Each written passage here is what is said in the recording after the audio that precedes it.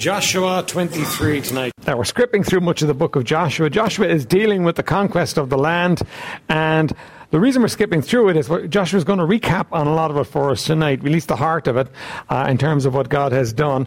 As Joshua closes out his days, and we come to the end of this time of the conquest, and really this is a good time for Israel. If you were to pick a time in Israel's history that was good, that was maybe the best time, you'd be looking at this time. This generation, remember their parents all died in the wilderness. They were all left in the wilderness. And this generation seized the metal, so to speak, and came in and took the land and did an amazing job.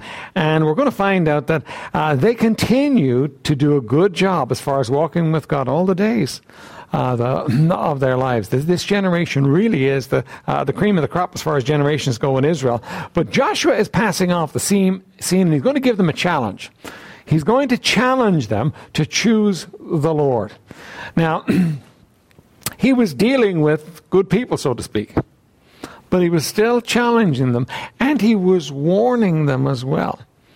Now, you know what? Here we are on a Sunday night, and the fact that you're out on a Sunday night means, you know what? Listen, you have a heart for God. Or else you're in the men's home and you were made come, all right? But you have a heart for God generally, and you know you want to be here. And but you know what? It's easy for us to lose it. And the day we start thinking that we couldn't lose it, that we have it together, is the day we do lose it. Any of us. Doesn't matter where. So we need to take seriously the lessons that we're going to learn from these two chapters and apply them to our lives. We're going to look at chapter 23 and chapter 24 as well. Let's have a word of prayer, and then we'll just jump right in. Father, would you bless us tonight? Lord, we love you. We thank you, Lord, for all your blessing and all your hand upon us. And Lord, we look now to these pages of Scripture and this leader that you put before the nation of Israel. And Lord, as he's passing off the scene, he has a warning for them. And oh, Lord, may we heed the warning too to our lives. Lord, would you bless, would you help us in Jesus' name? Amen. All right, Joshua chapter 23. And it came to pass, a long time after that the Lord had given rest unto Israel from all their enemies round about, that Joshua waxed old and stricken in age. And Joshua called for all Israel, and for their elders, and for their heads, and for their judges, and for their officers. And he said unto them, I am old and stricken in age. And ye have seen all that the Lord your God hath done unto these nations because of you. For the Lord your God is he that hath fought for you. Now, Joshua is the leader. But there's no strutting his stuff for Joshua. Joshua knows how this battle went. You know, he has seen a land taken over. It's amazing in military terms what's actually been accomplished in the last few years. But Joshua knows it wasn't him. And he knows it wasn't the people. It was the Lord. The Lord your God hath fought for you. God has fought for you. God has won these battles for you. Behold, I have divided unto you by lot these nations that remain to be an inheritance for your tribes, from Jordan with all the nations that I have cut off, even unto the great sea westward. And the Lord your God, he shall expel them from before you, and drive them out of your sight, and ye shall possess their land as the Lord your God hath promised unto you. Right? Now, they hadn't taken all the land yet. There was still land to take. Right? They had peace in the sense that there were no enemies that really could stand against them, but there was a mop-up operation supposed to be in process, and they were supposed to be pushing and clearing up the pockets of people that were left in it, and they were to do it, and the Lord was going to do it for them. Remember, the promise early on in the book was, every place that the sole of your foot shall tread upon, that have I given unto you. So that everywhere the nation of Israel would go, God had given them the land. It was theirs. They were to have it. But look at verse 6. Be ye therefore very courageous to keep and to do all that is written in the book of the law of Moses, that ye turn not aside therefrom to the right hand or to the left. Remember, the courage they need to have is the courage to follow God and live for God in the midst of a land that was crooked and twisted and bent in every way possible. You know what? We have the same challenge to our lives today too. We're supposed to be courageous to follow God in the midst of a culture that is going downhill rapidly. Right? And we need to kind of square up to that. In a sense, you might say for Israel, well, they were the top dog at this stage in the land of Canaan, and it was kind of easy for them. We're not the top dog. But the same challenge goes out to us, that we're supposed to stand against our culture. We're supposed to live for God in a day when the culture is doing anything but live for God. We need to walk with God in a day that's wicked. And we're going to see promises if we do that, and we're going to see a curse if we don't.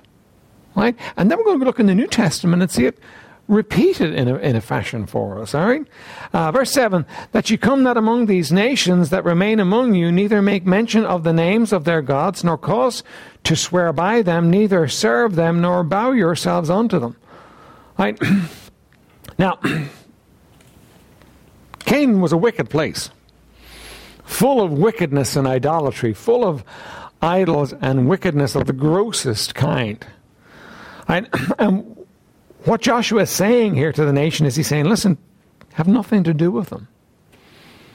Nothing. Don't come among them. Don't make mention of their names. Nor don't swear by them. Don't serve them. Don't bow yourselves down unto them. Have nothing to do with them. You know, what he's talking about is separation. Now, I'll tell you, in our day and age, we're not good at separation. In our day and age, we're not good at making a difference between us and the world. Not alone does the world want to blur the line, but we want to blur the line.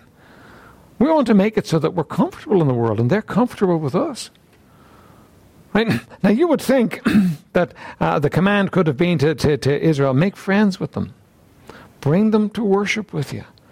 Get them to worship the living God. But that's not what the command is. The command is, don't go near them. Have nothing to do with them. Stay away from them. It's a pretty tough command. They were to put them, and we've got to square up to that in our society and in our culture. You know, listen, our culture and Christianity, our culture and God have nothing to do with each other. Now, we have a commission to reach them, but it's an assault commission. It's the gates of hell shall not prevail against you. The church is supposed to go in, and we're supposed to see people plucked out of Satan's kingdom and drawn. But we're not supposed to make friends with the culture. We're not supposed to become part of the culture. That's not what we're about.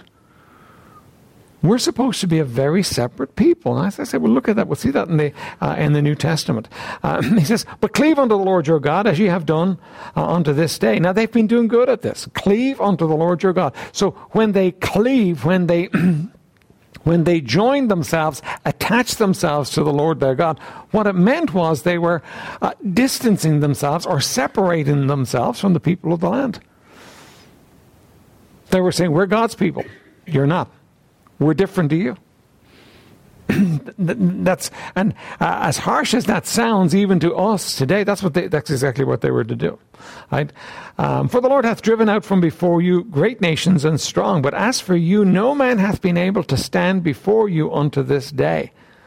One man of you shall chase 1,000, for the Lord your God, he it is that fighteth for you, as he hath promised unto you. Take good heed therefore unto yourselves, that ye love the Lord your God. Now, why were they able to defeat their enemies? Why were they able to defeat armies and nations that were stronger than them? Why were they able to win? Because God was on their side. And nobody could win against God. Their strength was that they stood with God wholly, and God stood with them wholly, and they were able to win because of that. That's where your strength and my strength lies too. Your strength and my strength does not lie in the fact that the world accepts us. Your strength and my strength lies in the fact that God loves me and will take care of me. That God will watch over me. That as I seek Him and put Him first in my life, He's going to take care of me. He's going to bless me. He's going to watch over me. My strength is not in the fact that I can actually get the world to work for me. No, the world won't ever work for me. Remember, there's a rot in the heart of the world. The rot in the heart of the world is that it's not of God, it's of the enemy. And it's no friend to you. And you got to keep that in mind. You got to remember that. Yeah, you're supposed to reach the world with the gospel. That's what you're about. But you're not looking to make friends with the world. Remember, there's the offense of the gospel. That whenever you're trying to reach people with the gospel, sooner or later they're going to get offended. Didn't you? I got offended. I got offended. How dare this man tell me I'm a wicked sinner going to hell? I was highly offended. Everybody has to get highly offended sooner or later with the gospel. So making friends with the world puts you in a place where you can't deliver the offense of the gospel. Now, it's a different thing to you being the offense. You're not supposed to be the offense. Right? But there is an offense of the gospel, and there's no way around it. Ultimately, what the gospel is saying to all of us is you're sinners. And apart from the shed blood of the Lord Jesus Christ, you can't be anything but a sinner, and you can't get to heaven. That's, you know what? That's not a very tolerant message for the 21st century, is it? In the 21st century, people want a nicer message than that, but that's the message. Right? That is the message. And by the way, there is no salvation apart from the gospel. The gospel is the power of God unto salvation. The gospel is the dynamite that actually brings people into salvation. And when we make friends with the world, rather than confront the world with the gospel, what happens is we fail to ignite the dynamite that does the work. And that's what we need to do. That's what we're called to do. That's what we do. We set off a bomb that brings salvation. Really what happens is when somebody gets saved, they flee to Christ, understanding, I'm lost. I need him. And that happens when we actually confront with the gospel. Okay, now, so they're supposed to not have anything to do with them. They're supposed to walk with God and know God's power. Now, we're not looking at it, but 2 Corinthians chapter 6 says this. It says, come out from among them and be ye separate, and I will be a father unto you. That's the same truth here. That they could depend upon God to take care of them because they were separate from the world and they were depending only upon him. They were looking to the world and they were looking to him and not looking to the world for their strength. And we need to be the same. Okay, now here comes the curse in verse 12, right? Else if you do in any wise go back and cleave unto the remnant of these nations, even these that remain among you, and shall make marriages with them, and go in unto them, and they unto you, know for certainty that the Lord your God will no more drive out any of these nations from before you, but they shall be snares and traps unto you, and scourges in your sight, and thorns in your eyes, until ye perish from off this good land which the Lord your God hath given you. Now this generation are going to do pretty well on this, but you know what? They're the only generation that does. And the curse that's delivered here is actually what happens for Israel. Now think with me for a minute. How do you think it happened? Here they are. They're winning wars. They're in charge. They are the top dog. They are the head and not the tail. They are winning. They are doing well. They are taking everything. They have vineyards. They have houses. They have olive groves. They have everything they could want, and they are winning.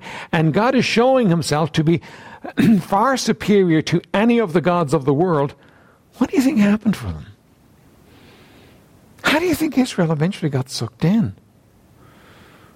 You know, you're going to come to a day when there are kings sitting on thrones in Israel that won't worship God and they're worshiping idols. How's that going to happen? How does that happen? Well, let me give you 3 stages I think it happens in. The first two, I'm not sure which order they happen in, right? But I think here's what happens. Their thinking got affected by the people around them. You would have to, wouldn't it? You know, what you have is you have these people and they're worshiping idols, and, you know, after a while, they're just people. They're not the enemy. Do you know everybody gets tired of fighting eventually? You know, they just get tired of fighting. They get tired. Listen, fighting is a tiring business. So after a while, they would have gotten infected by the thinking. I heard one preacher describe it this way. He said, what would have happened is, you know, one of the Canaanites that used to own that field will walk by your field and see you harvesting in your field and say, how many bushels did you get out of it? Well, I got 10. You know, we used to get 25. How'd you get 25? Well, you see over in that corner over there, we had a little altar over there. And we used to worship such and such a God. And I'm telling you, I don't understand it all, but we got 25 bushels out of this field. Now, whether it was true or false is not the issue. The issue is something like that would have sunk in for them. And they began to say to themselves, hang on a minute, I got 10 bushels? He got 25? Am I really worshipping the right God? And what happened is their thinking began to be affected. Do you know what we do? We're very oriented towards what happens, how it comes together. Does it work or doesn't it work? Right? If it works, then it must be true.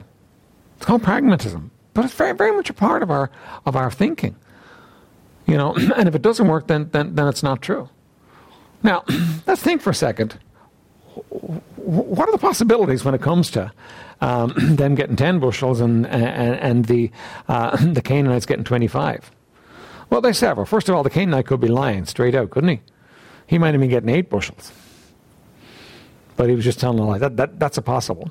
Another possibility is that God's not letting them get 25 bushels. For some reason, God has decided they're not going to get that. Right? Something that's not a possibility is that some other God could give 25 bushels. Because what does Paul say about these other gods, these idols? They're no gods. They are no gods. Remember when Elijah's on top of Mount Carmel? And God challenges through Elijah the prophets of Baal? The prophets of Baal have no power. Why? Because they're not gods. You see, being a god means you can do what you like when you like.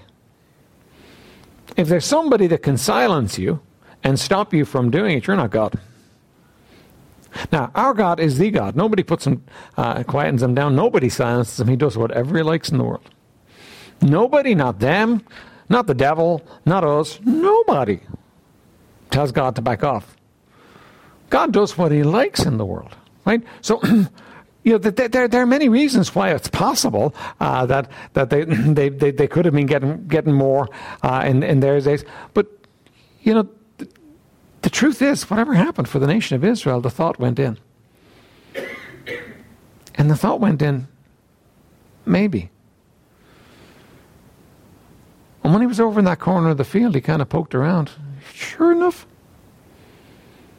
there's a little altar over there. And when nobody was looking, he took the sacrifice the guy told him, just to see. Just see if it would work. And whatever happened, he felt, you know what, got a better yield this year. Then they got sucked in. They got sucked in to the gods whom their God had defeated openly. We're very foolish creatures at heart.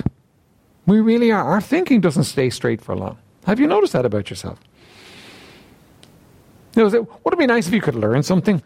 Check it. Okay, got that down. Never need to look at it again. But what happens is I'm learning the same truth over and over and over again. Right? And the more I apply it, the more I see. But you know what? I have no doubt that I could so easily back off from truth. In men's Sunday school, we're looking at the security of the believer. Do you know that 1 Peter says that you can forget the blood that bought you?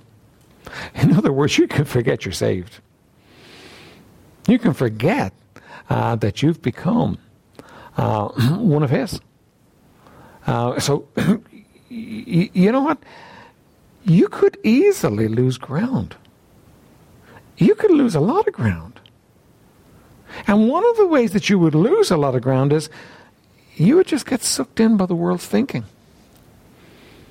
Well, secondly, I have down here is friendship. Now, I'm not sure whether you made friends first and got the thinking, or whether you got the thinking first and made friends. I'm not sure how that would work. It could be either way. It could be even both ways.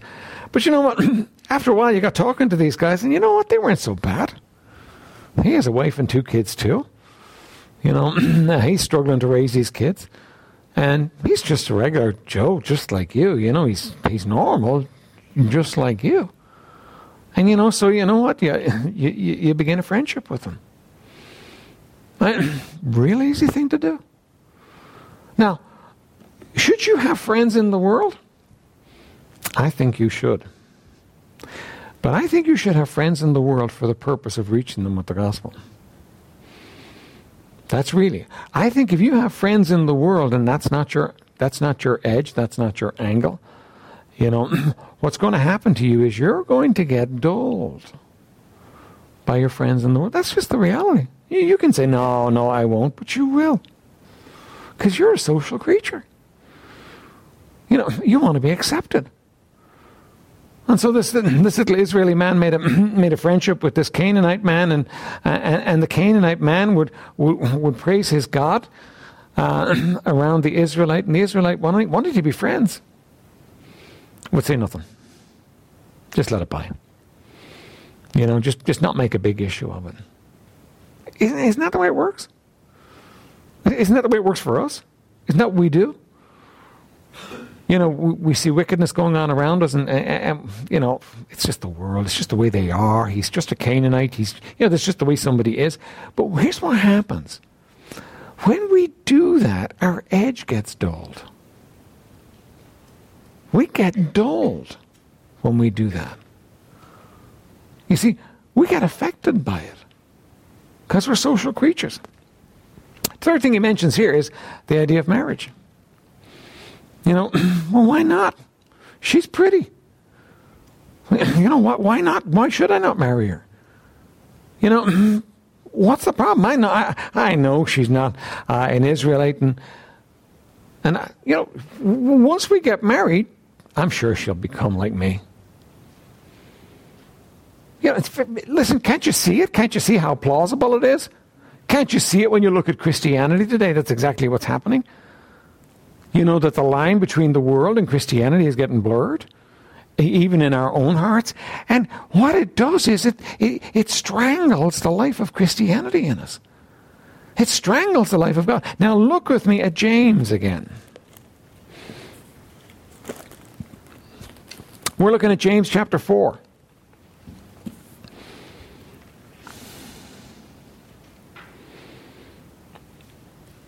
James 4 verse 4.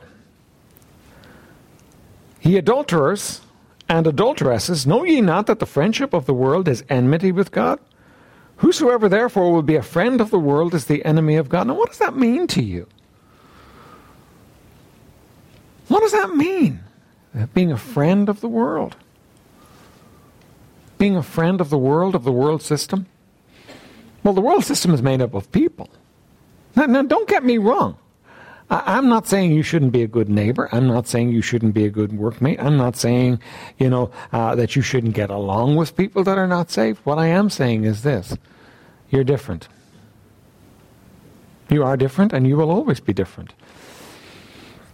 You need to accept the difference, and you need to let them know the difference too. You need to let them understand there's a difference between you and me. I follow God. You need to be kind. You need to be nice. But you need to know there's a difference between you and them. You just can't let the friendship of the world become something that guides your life. And I am telling you, as Christians, in the 21st century, you are having a hard time with this one. Because this is the way life goes nowadays. Tolerance has put us on the wrong foot. You see, if you declare yourself to be a child of God and declare yourself to be different from them, what happens is, they end up looking at you like you got two heads. And because you're a social creature, you don't want to look like you got two heads. You don't want somebody treating you like that. You want to be nice. You want to be well regarded. So what happens is, you know what? You back off on your Christianity. And when you back off on your Christianity, you lose ground. That's exactly what Israel did. We're going to see in a moment. They said never. We will never serve their gods. But they did. It took a while, but they did. And you know what happens for us? The same thing. We say never. No. We are Christians. We are going to live different. We are going to be God's children in this world. But we let our edges get eroded, get softened We want to get along. We want to be nice. We want to be friendly. We want to be well regarded. But you're not supposed to be well regarded for you. You're supposed to be well regarded because of God. Remember what Jesus said, let your light so shine before men that they may see your good works and think you're a great guy. And glorify your Father which is in heaven. You're supposed to be well regarded. You're supposed to be a good worker, but they're supposed to know, hey, this is about God. And you say, but everybody's not going to like that. No, I know they're not. You say, everybody won't be my friend if I do that. I know they won't. But that's where you're supposed to be. See here in James again, ye adulterers and adulteresses, know ye not that the friendship of the world is enmity with God? Whosoever therefore will be a friend of the world is the enemy of God. Now notice what God says here. God does not say, that doesn't make me happy. God doesn't say, you know what, I think that could be a problem for you and me. God says, you're an adulterer. Now, adultery is a pretty serious crime, even in our wicked society today. You know, it's one of the crimes that's kind of still a serious crime. It's still seriously wrong for people to do. It's amazing. In a day as wicked as that, it's a pretty serious thing. It's a pretty low thing. Adultery. And that's what God accuses his children of when we make a friendship with the world. Now, understand it. You're not part of this world system. You're a child of God. You're different. You're a different race, nation, whatever you want to call it. You're different. You're not supposed to be a friend of the world. You're not supposed to let the world in. You're not supposed to be somebody who's highly regarded in the world as one of them, because you're not.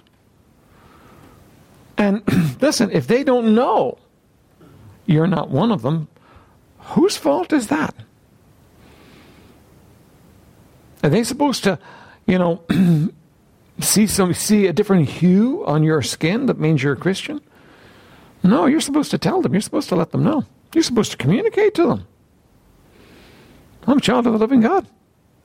You're supposed to communicate that. Otherwise, what's going to happen is the basis of your relationships with the world are going to be wrong. Look at verse 5. Do you think that the scripture saith in vain, the spirit that dwelleth in us lusteth to envy? What does that mean? That means the Spirit of God has strong and passionate envy or jealousy over you. He wants you. Now, in one sense, that's absolutely thrilling to us. God wants me? But in this sense here that he's talking about, you know what? It's something God is not happy with. When we let the world erode us, when we get drawn into the world and let the world erode us, and that's what Israel did. And because Israel did that, you know what God did? God cursed them. Look back in our text in Joshua.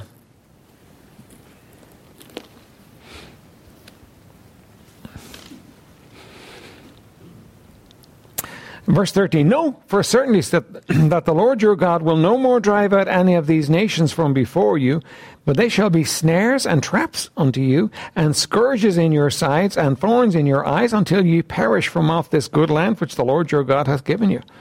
Right? Now, God was going to be jealous, he was going to be upset, and he was no more going to go with them.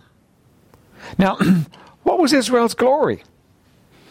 They were not the strongest. They were definitely not the brightest.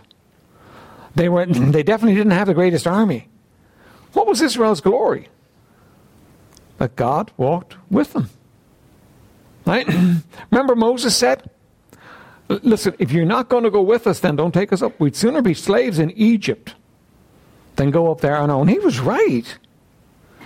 He was right. It was a fool's game to go up without God. And what God is saying to them here, he's saying, now listen, the Lord will no more drive out any of these nations before you, but they shall be snares and traps unto you and scourges in your side. Do you know what I see happening often in Christians' lives?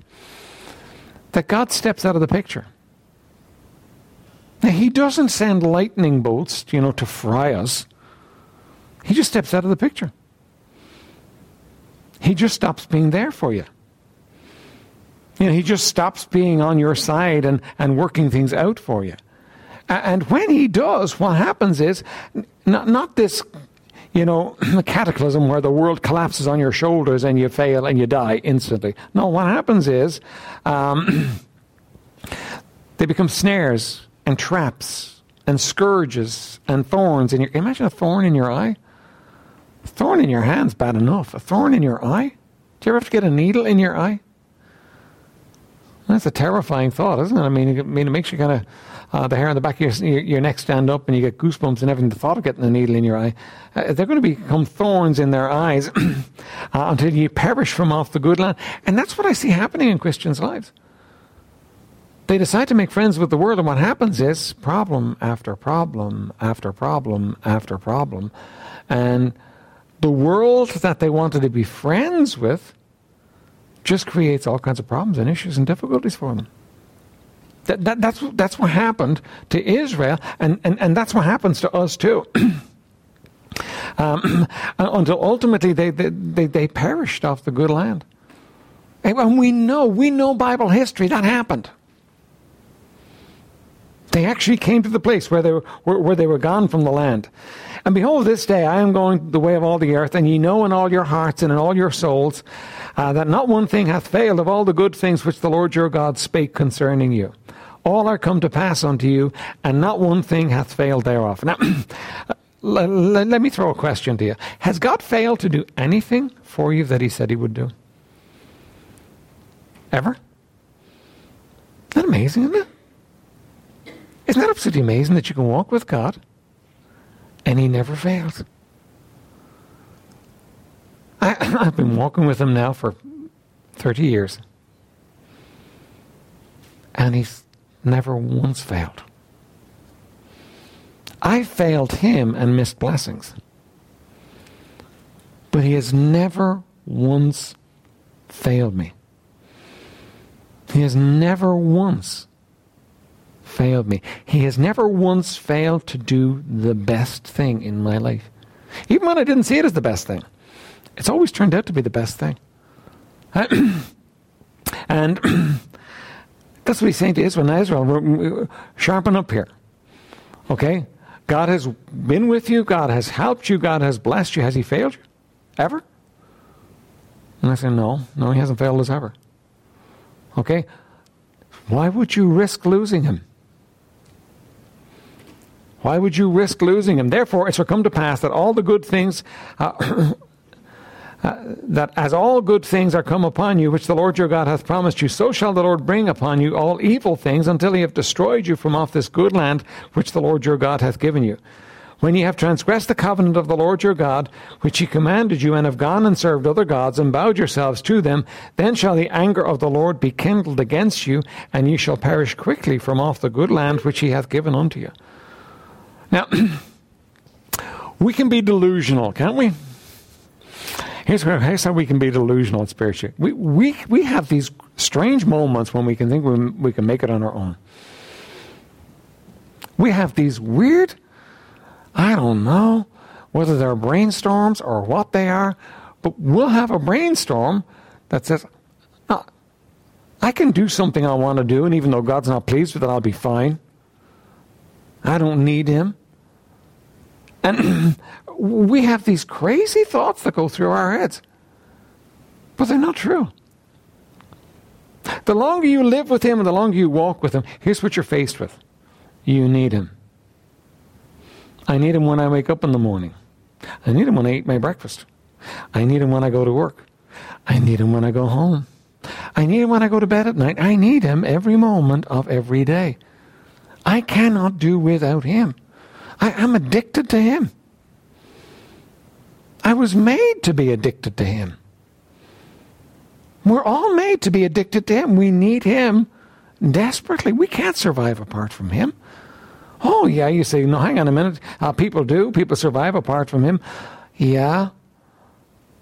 But always with a lack, always with a hole, always with a gap. He's the one that fills the gaps.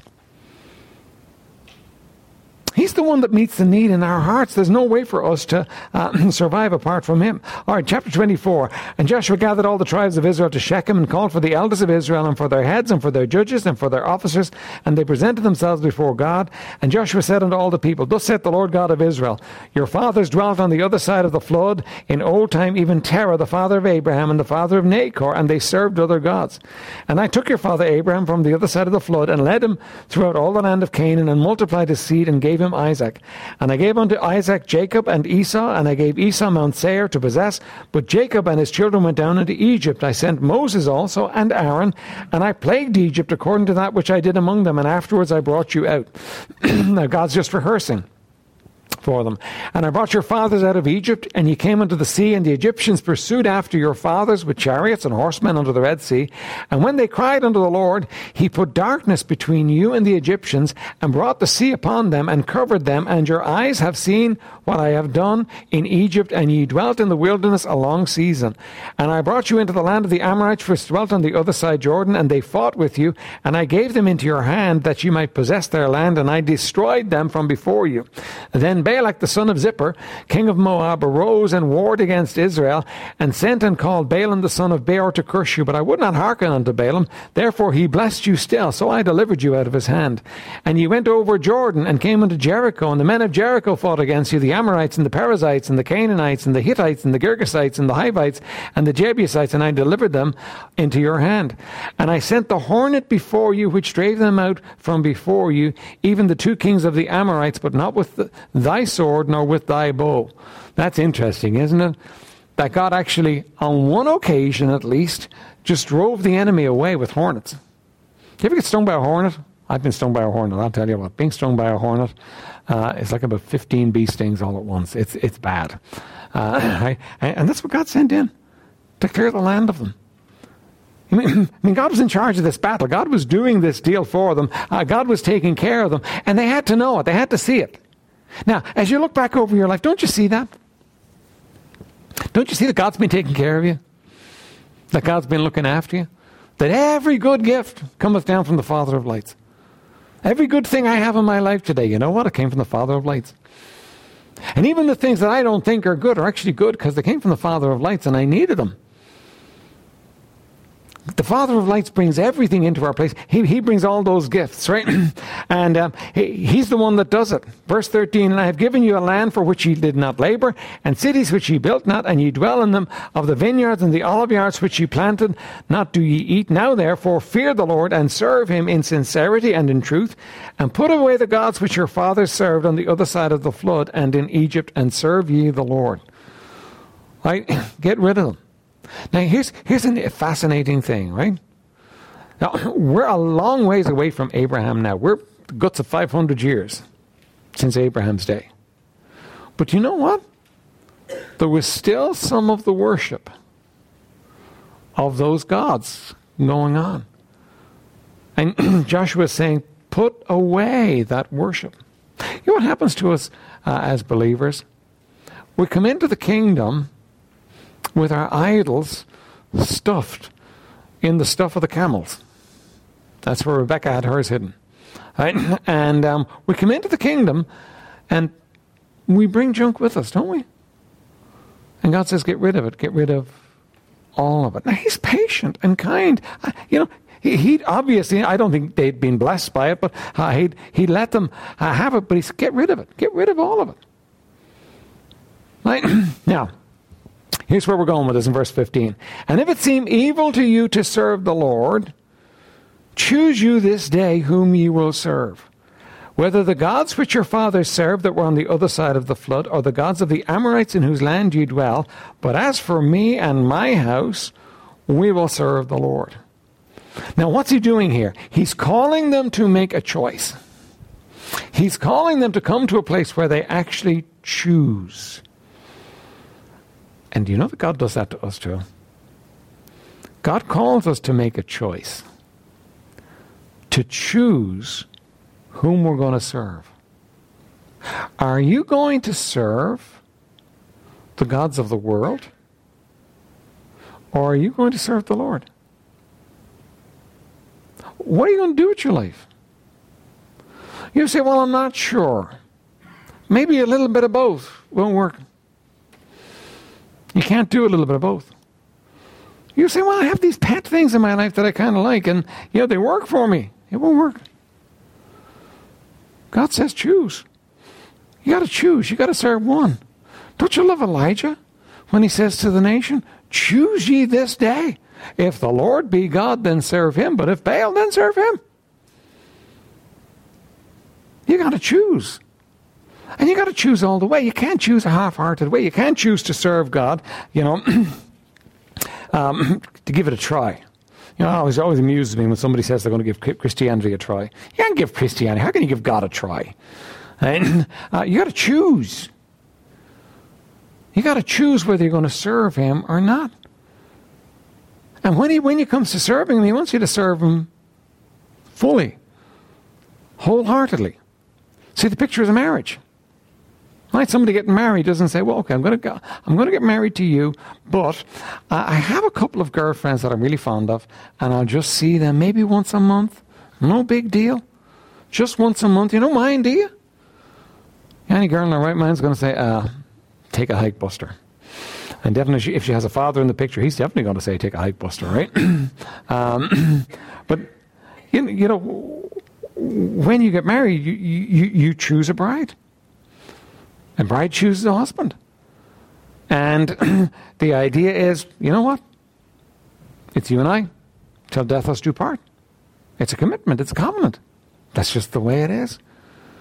And when you choose, God is saying, choose me fully. Get rid of all the rest of the junk. Put it aside. Don't have anything to do with it. Put away the rest of the stuff. Put away the things of the world that would hold you back. Put yourself out on the edge. In the sense that you're choosing God. Now, let me quickly bring up a couple of other things here as we finish off, right?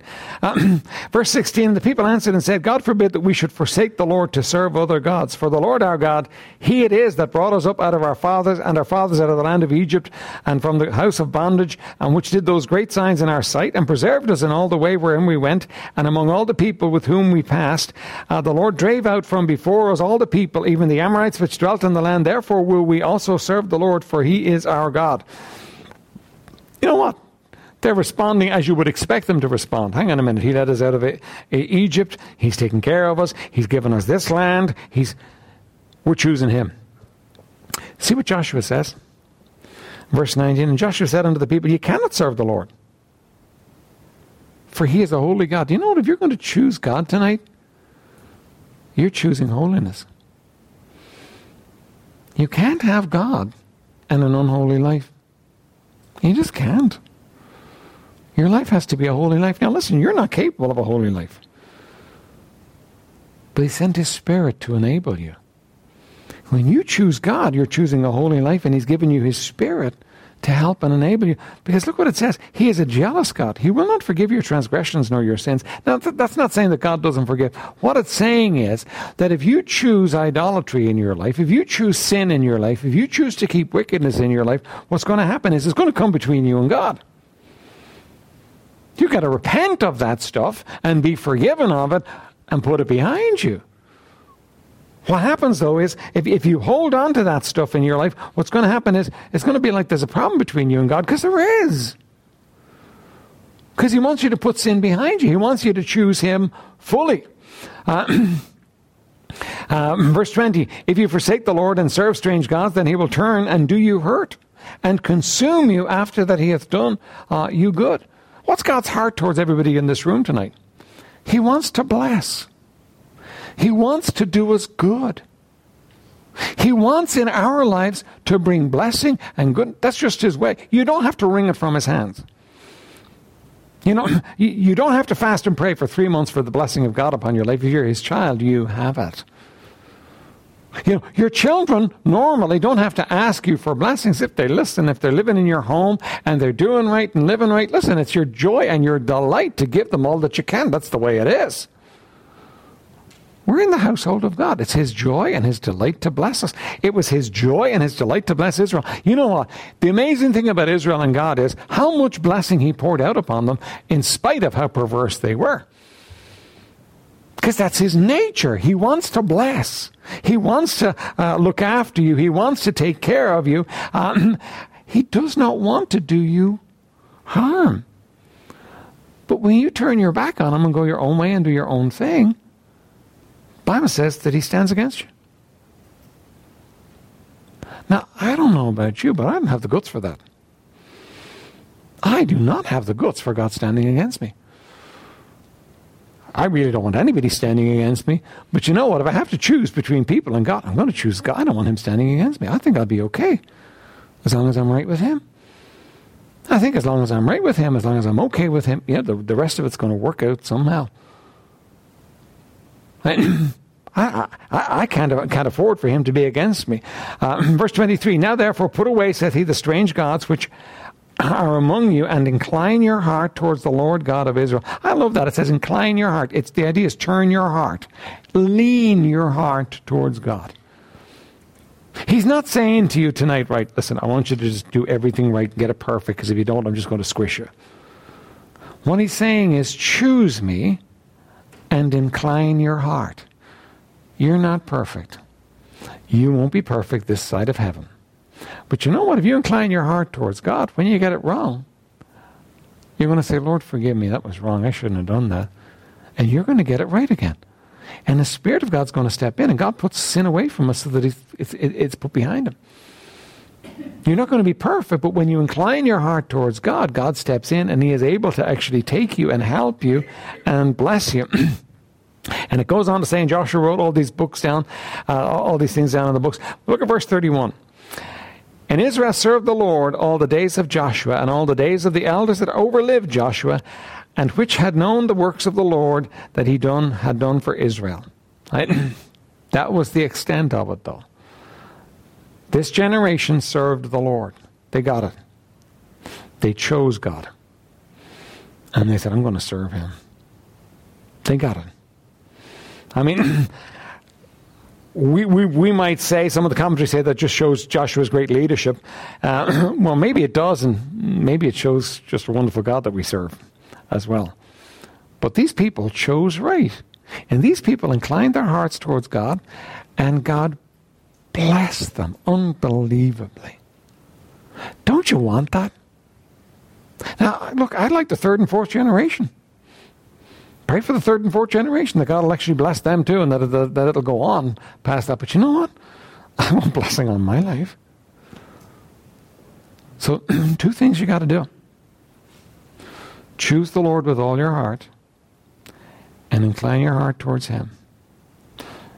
Don't make him jealous by choosing sin and idolatry. Choose him with all your heart. There's all the reason in the world to do that. He knows how to make your life work. He knows how to bless. He's going to ask you to do things that are going to look like, in terms of what the world says, that won't work. It doesn't matter. Because he is the one that fights for you. He is the one that takes care of you. He is the one that watches over your life. Now turn with me to Luke chapter 12, and we're going to close there, right? Real quick. Luke chapter 12.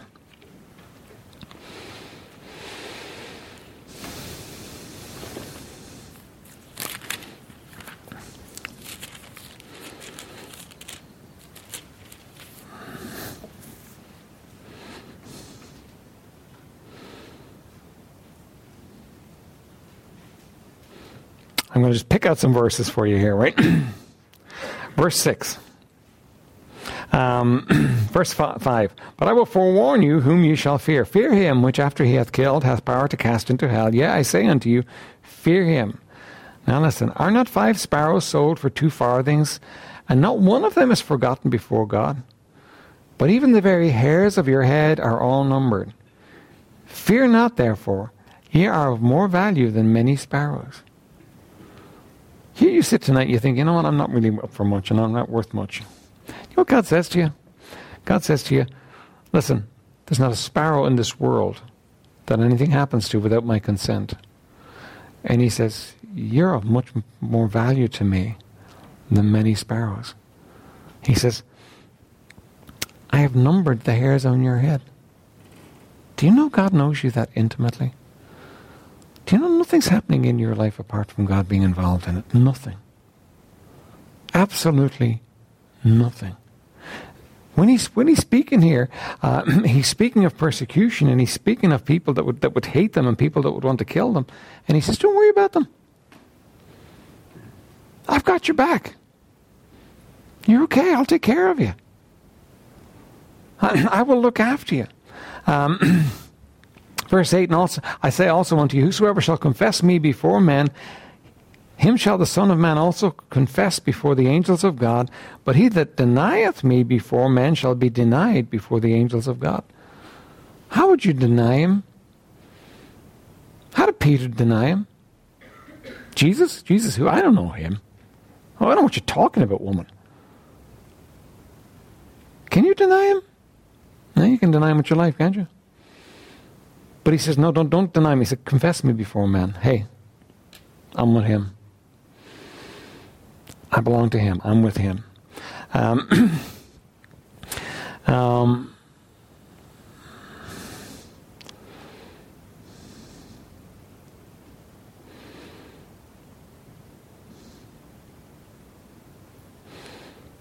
Look down to verse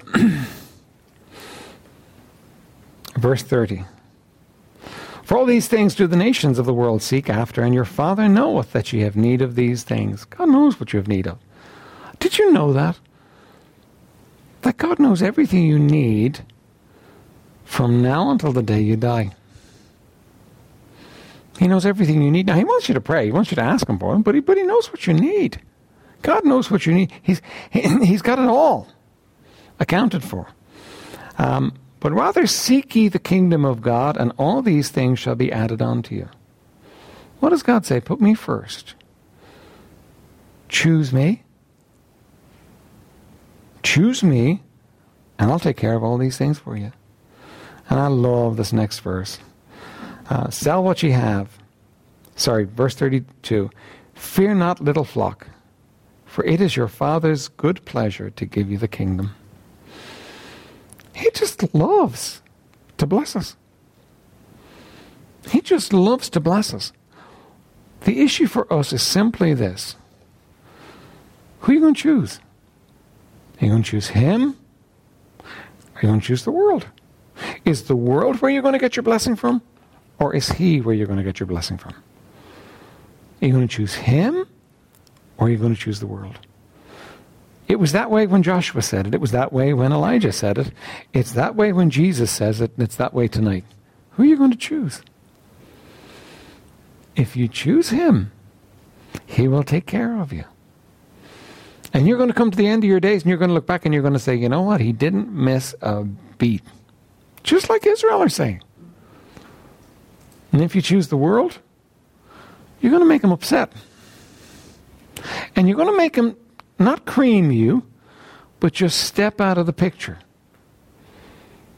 You're going to choose what Jeremiah calls the cisterns that can hold no water instead of the fountain of living water. It's a bad choice. Who are you going to choose tonight? Are you going to choose him, or are you going to choose the world? There's a cost either way.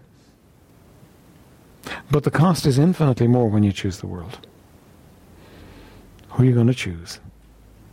Joshua said, as for me and my house, we will choose the Lord. What about you? Let's stand for prayer.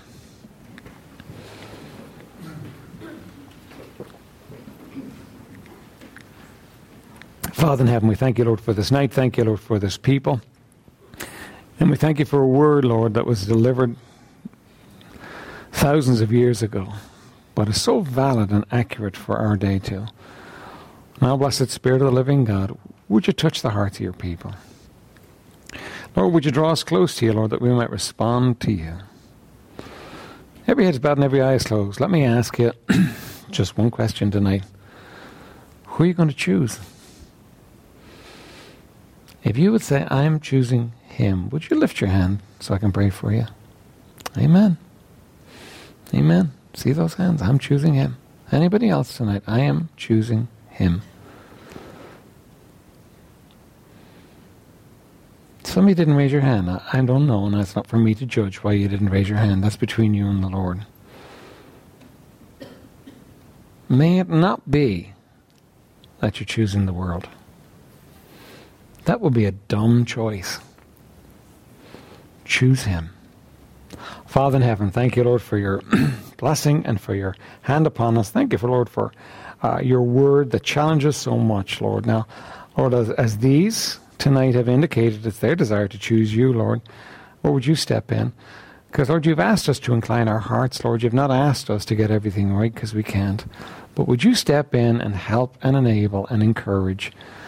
And, Lord, would you help each one to be willing for each step of the way, and that your blessing in your hand might rest upon them. And Lord, may we see blessing in this place. May we see blessing in these lives, because nobody can walk with you without blessing, Lord. It's just the way. Be with us, we pray, in Jesus' name. Amen.